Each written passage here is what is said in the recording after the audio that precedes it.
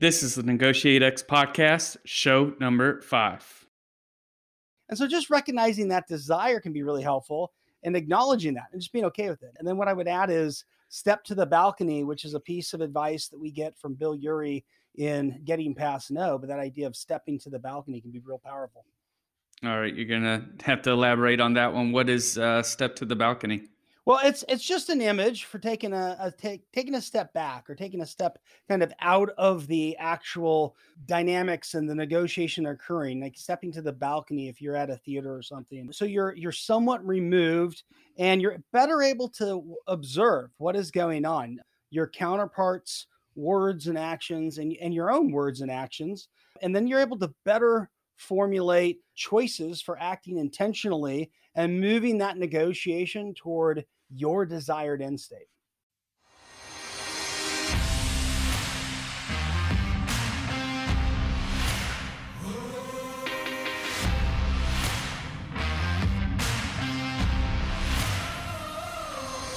You're listening to Negotiate X Radio, helping you elevate your influence through purposeful negotiations. If you're here looking to learn about how to become a better negotiator in both business and life, then you're in the right place. Stay tuned and be sure to join the others who have benefited from NegotiateX.com, your home for negotiations training and consulting online.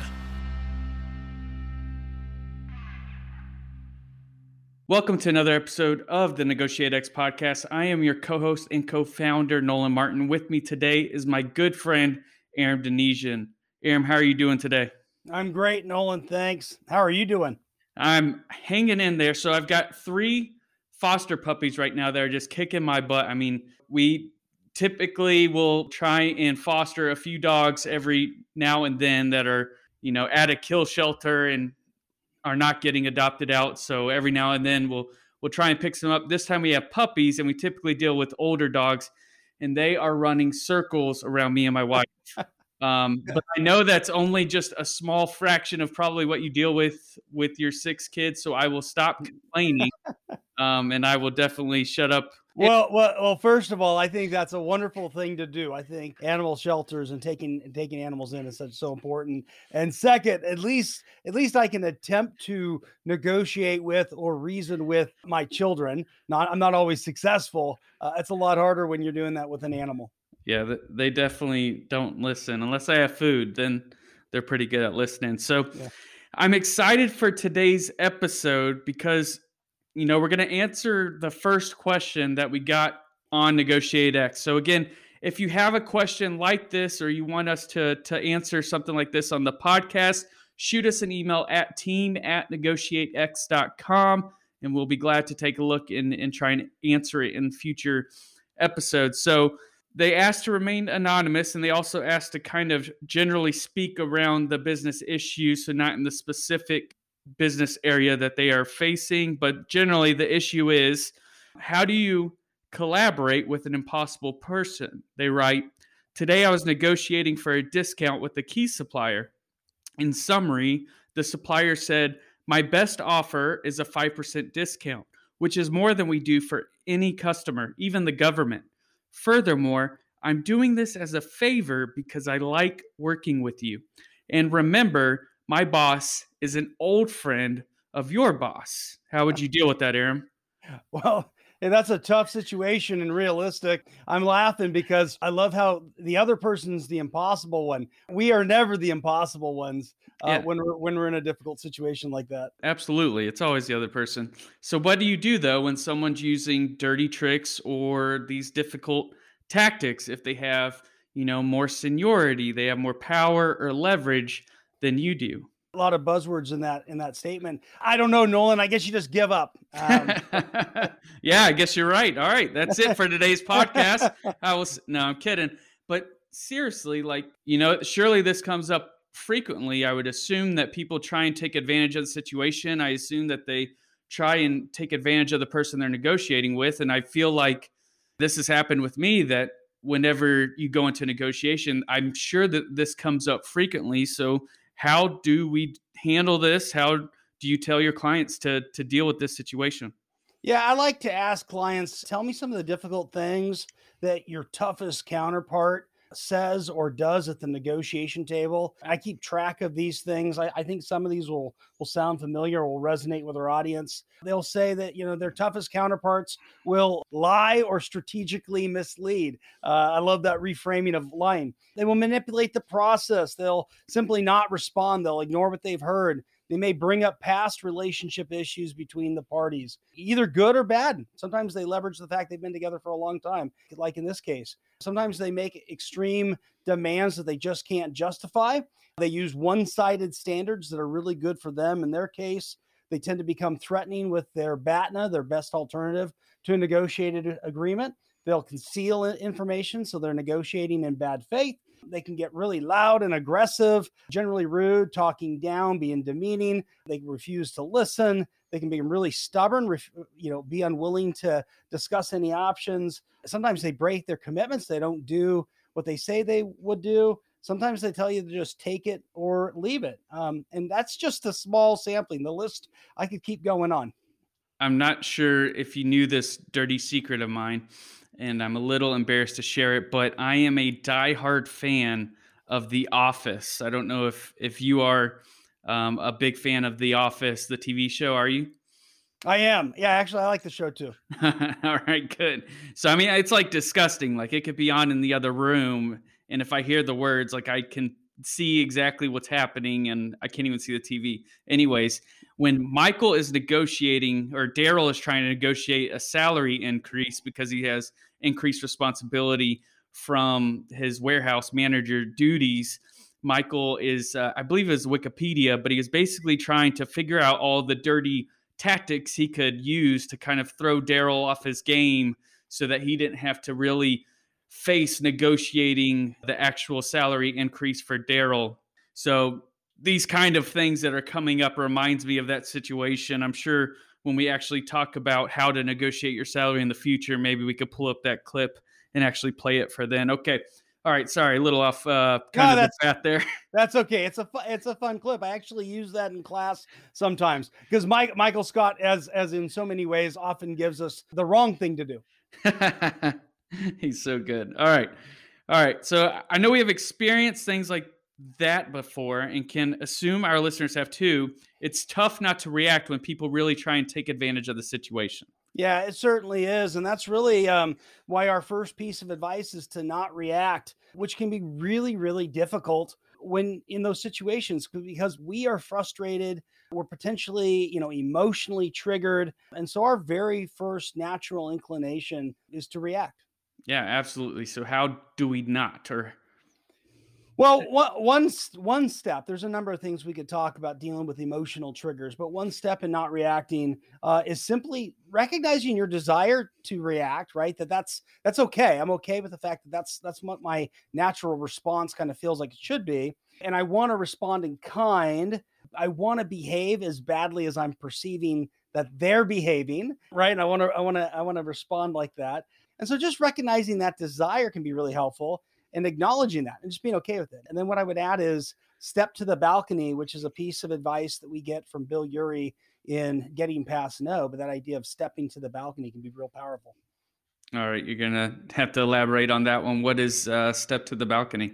Well, it's just an image for taking a step back or taking a step kind of out of the actual dynamics and the negotiation occurring, like stepping to the balcony if you're at a theater or something. So you're somewhat removed and you're better able to observe what is going on, your counterparts' words and actions and your own words and actions. And then you're able to better formulate choices for acting intentionally and moving that negotiation toward your desired end state.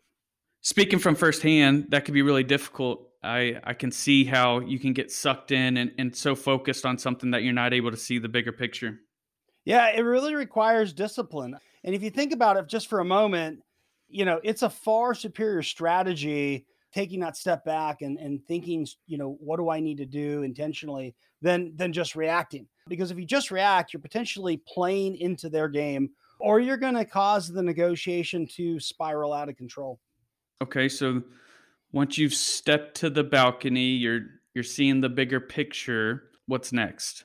Well, the next thing is you want to identify the elements of negotiation the other person is using and how. And in previous podcasts, we've talked about these 7 elements of negotiation that again originated from Getting to Yes and then developed further through Vantage Partners. But the idea of interest, options, legitimacy, alternatives, commitment, communication, relationship, and being able to just identify what elements your counterpart is using and how they're using them. And what makes this step really easy is that there's only the 7 elements to kind of spot, right? There's only 7 things. And most negotiators tend to only use 2 or 3 elements, and they tend to use the same 2 or 3. And so if you're negotiating with the same person, oftentimes you start to kind of spot the elements they use. I like to ask folks if they can juggle 2 or 3 balls, just for this identification that we tend to use just 2 or 3 elements, and everybody will raise their hand. Yeah, sure, I can juggle 2 balls. Something the most sophisticated person can juggle 3. And then if I ask if you can juggle 6 or 7, what would that make you? You got an answer to that, Nolan? Either a Cirque du Soleil star or professional juggler, one of the two. Yeah, I would probably go with professional juggler, although sometimes people respond with clown, and I just find that as a really funny response. Anyways, if you take that same concept, move it over to negotiation. If you're able to utilize all 7 elements of negotiation and pull as you need to the different levers of power in negotiation, these 7 things, that really makes you a very effective professional negotiator. And most people just are not at that level. Okay, so if we kind of take it back to the original question, so let's go back to that. Let's see, it was okay. So as supplier, it said my best offer is a 5% discount, which is more than we do for any customer, even the government. Furthermore, I'm only doing this as a favor because I like working with you. And remember, my boss is an old friend of your boss. So what elements is that supplier using and how? Yeah, we're going to break this down kind of by statement. It's one of the reasons that I do like email negotiations, because it's easy to do this. But if you're a good negotiator, you're going to be a really good listener. And so you're going to be able to pull apart the statements. And the statement they start with is, well, my best offer is 5%. That's clearly a commitment. They're trying to lock into a single position. And everything they do from here on out is going to be trying to support that. When they tell our listener that no customer, even the government, gets more than that, well, that's the element of legitimacy. Although it's somewhat a fuzzy, one-sided standard that they're really just using to defend their 5% position. The statement, I'm only doing this as a favor to you because I like you, is a clear manipulation of the relationship. It's to gain a concession from our listener. And then finally, when the other party reminds our listener of the relationship between the 2 bosses, kind of hinting that if this thing needs to escalate because you won't agree with me, that sounds like a subtle use of alternatives. And the counterpart is, subtly educating our listener on why agreement is a good idea. Okay, so I think I counted 4 different things there. Is that what you got? Yeah.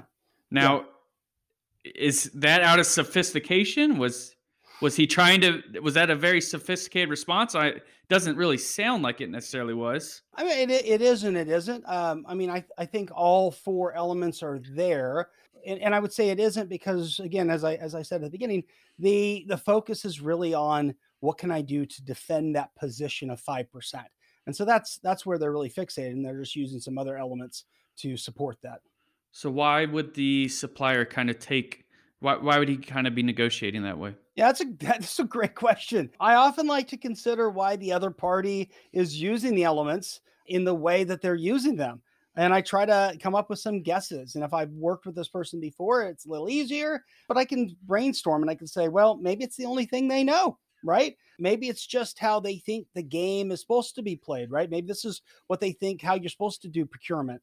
Maybe it's what's worked for them in the past, or maybe they think this is a way to appear very friendly while not having to compromise on anything. I also like to encourage, and I would encourage our listener to think for a moment, is it possible that I've contributed to this behavior in the past, rewarded it in the past, and maybe I have some responsibility too? I think it's really important to ask the why question that you're asking, Nolan. Yeah, so you've looked at what elements the other person is using, how they're using them, and why they may be negotiating that way. Then what? how does this translate into some sort of action? Yeah. So now we're going to go back to those 7 elements again, those seven levers of negotiation. And with our measure of success, our goal clearly in mind, we're going to have some choices about what to do next. So the first possibility is to use the elements that they're using and just use them in a more constructive way. And this often works because it's meeting our counterpart where they are, so to speak. Could you give us some examples from the listener's scenario? Sure. So our listeners' suppliers clearly hung up on commitment, right? So I might start by testing their authority to go beyond 5%. I might also suggest what would it look like to trade an immediate agreement to buy, which is making a commitment, which seems to be what they want, for an immediate 10% discount, okay, which would be another commitment. They're also sharing a one-sided standard of legitimacy. So I might ask the question, so tell me, what other customers get 5%? Has there ever been an example or an exception where someone has gotten more than 5%? Is this a hard and fast rule? And I might share anything I know about times, places, other examples where greater discounts have been authorized. And then around the alternatives piece, I think I would probably minimize the alternatives by one, reality testing what it looks like if we have to escalate. And then two, just sharing that, I've talked to my boss and we're in agreement on this. And this is an important metric for us. So, if you need to go that path, but, know that I've already talked to my boss. So those would be some ways to meet them where they are using the same elements. No, I love it. Keep going. What additional moves you got? So the next thing would be to consider reframing the conversation to elements that aren't currently in play, elements that they're not using. So I might ask a question about, how does the discount impact the supplier in their company? Is it tied to a performance metric for the supplier? How does it impact their margin and so on? These are really, this is kind of reframing it to the element of interest.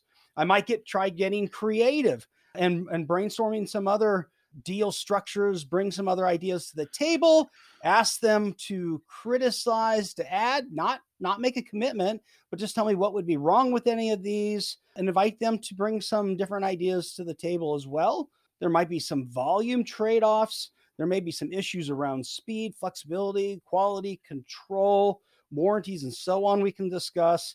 And then, I might try to understand their supply chain issues and see if there's a place where I can assist with that as well. So this is a lot of ideas around bringing options to the table.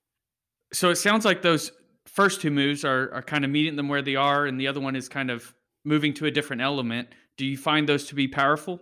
I do. Yeah, I do. And I spend a lot of time when I work with clients and students kind of focused on those pieces. And obviously, I just shared a couple examples of how we could reframe to other elements. We certainly could reframe to process pieces around communication, asking different questions. There's other things we could do. The key is to be patient and persistent as you attempt to try this and not expect that you're going to change them immediately. So again, effort, persistence is really key. There are a few other things you can do. If you're not finding success with those first two moves, you can always name their game. And you can call out the limitations of negotiating this way to both of us. There's often costs. There may be a better way to negotiate. Maybe we should consider negotiating how we're going to negotiate.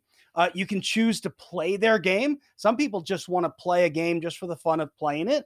But if you're going to do that, you're going to have to negotiate their game better. So it's a little higher risk. They're choosing to play this game because they feel pretty comfortable with it. You can always change the players. You can say, hey, are there people we should bring in? Should we escalate, right? Maybe there's too many players. Should we reduce the number of people at the table? And then you can always consider going to your BATNA, right? You always have your BATNA, whether that is a micro BATNA, walking away today, planning to come back at another time, or it's a macro BATNA, which is actually going to another supplier, handling it internally or so on. So that really supports what we've said before about maintaining your choices during a negotiation, which we see is essential in being able to elevate your influence through purposeful negotiation. So, Aram, on the topic of dealing with a difficult counterpart, any additional advice that we didn't cover yet? Hey, sure. Just a few things. First of all, don't get discouraged if it takes some time. Be persistent, remain positive, try some different moves, recognize that you're unlikely to change somebody overnight, especially if this is the way they've been negotiating for some time. Number 2, get really well prepared. Louis Pasteur said, chance favors the prepared mind. I love that quote. The better prepared you are, the more readily you'll be able to handle changes, be flexible. So maybe consider using the prep sheet from negotiatex.com and see if that helps you when you face unexpected things in the negotiation. And then 3, never reward bad behavior. Stay focused on what your measure of success is. You might have to adjust how you achieve it, but you shouldn't have to compromise it just because the other party is using some sort of difficult tactic or dirty trick. And to that point, be willing to negotiate explicitly over behaviors and process choices that both parties are making. Yeah, thanks, Aram. I think that this is pretty powerful. And for the audience, you can kind of see the value that Aram's able to provide when you're able to bring up a specific situation that you face. This kind of goes on to our one-on-one consulting that we're able to do. So if you're interested in something like this, you can see our services that we offer at negotiatex.com, and we can get scheduled for one-on-one consulting. So this is a podcast that is all about taking action. Basically, we're looking to deliver value to your business, organization, and life. So with that, Aram, can we share some key takeaways for our listeners? Yeah, Nolan, let me do something different today and maybe just share a story by way of wrap up instead that I think our listeners will find impactful. A number of years ago, when I was teaching at West Point, we launched an annual West Point negotiation conference, invited students from different schools to come and participate to learn more about negotiation. And we'd bring back a panel of graduates, students who had been in the course of the negotiation course and then gone on, deployed into different situations, been able to put the tools into practice. And during one of those panels, we had a young student, his name was Daniel, and Daniel shared the following story. And I think this is a wonderful story about the discipline it takes to deal with difficult tactics. And this is really the ultimate difficult tactic, which will really, most of the challenges we face pale in comparison to this. So Daniel said he was on a patrol while deployed to go meet with a local village elder. And this was a really important meeting that would set the tone for actions they would take in his area of operations for the remainder of the deployment. Different plans were going to be made and timings and so forth. And as he's on his way to that meeting, a call comes across the radio that tells Daniel that his best friend has just been killed, a fellow platoon leader has just been killed in an IED accident or incident. And so Daniel just feels the wave of emotion. He gets a second call that says, we don't know this to be true, but we have reason to believe the person you're going to meet with, while not directly involved, may have had knowledge of it. Okay. Now he's dealing with even like some anger too. And then he's told he needs to continue to keep on this mission. And he'll say that in the moment, there was all this desire to kind of react to what was happening. And it was everything he could do to step back, step to the balcony, pause for a moment and say, I know what our goal is. I know what I need to do. I need to shape this conversation in a constructive way and achieve my aims. And that's what he was able to do. He was able to go in. He was able to problem solve with this village elder. He was able to get some commitments that they were able to follow through, and he was able to be very successful. So I share that because none of us are probably likely to ever face that exact dynamic. It's pretty powerful. And I think it's an example for the ability, the importance of being disciplined and intentional and purposive in our negotiations.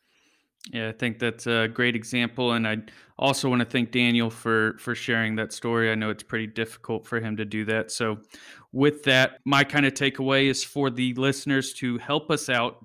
Head over to Apple Podcasts or wherever you listen to the podcast, give us a 5-star rating and leave us a review. It really helps us out and be able to grow the podcast. We've already been growing and getting this out into the right hands of negotiators that are trying to improve their game. So just do that for us. We'd really appreciate it. So in closing, that's all for us on today's episode.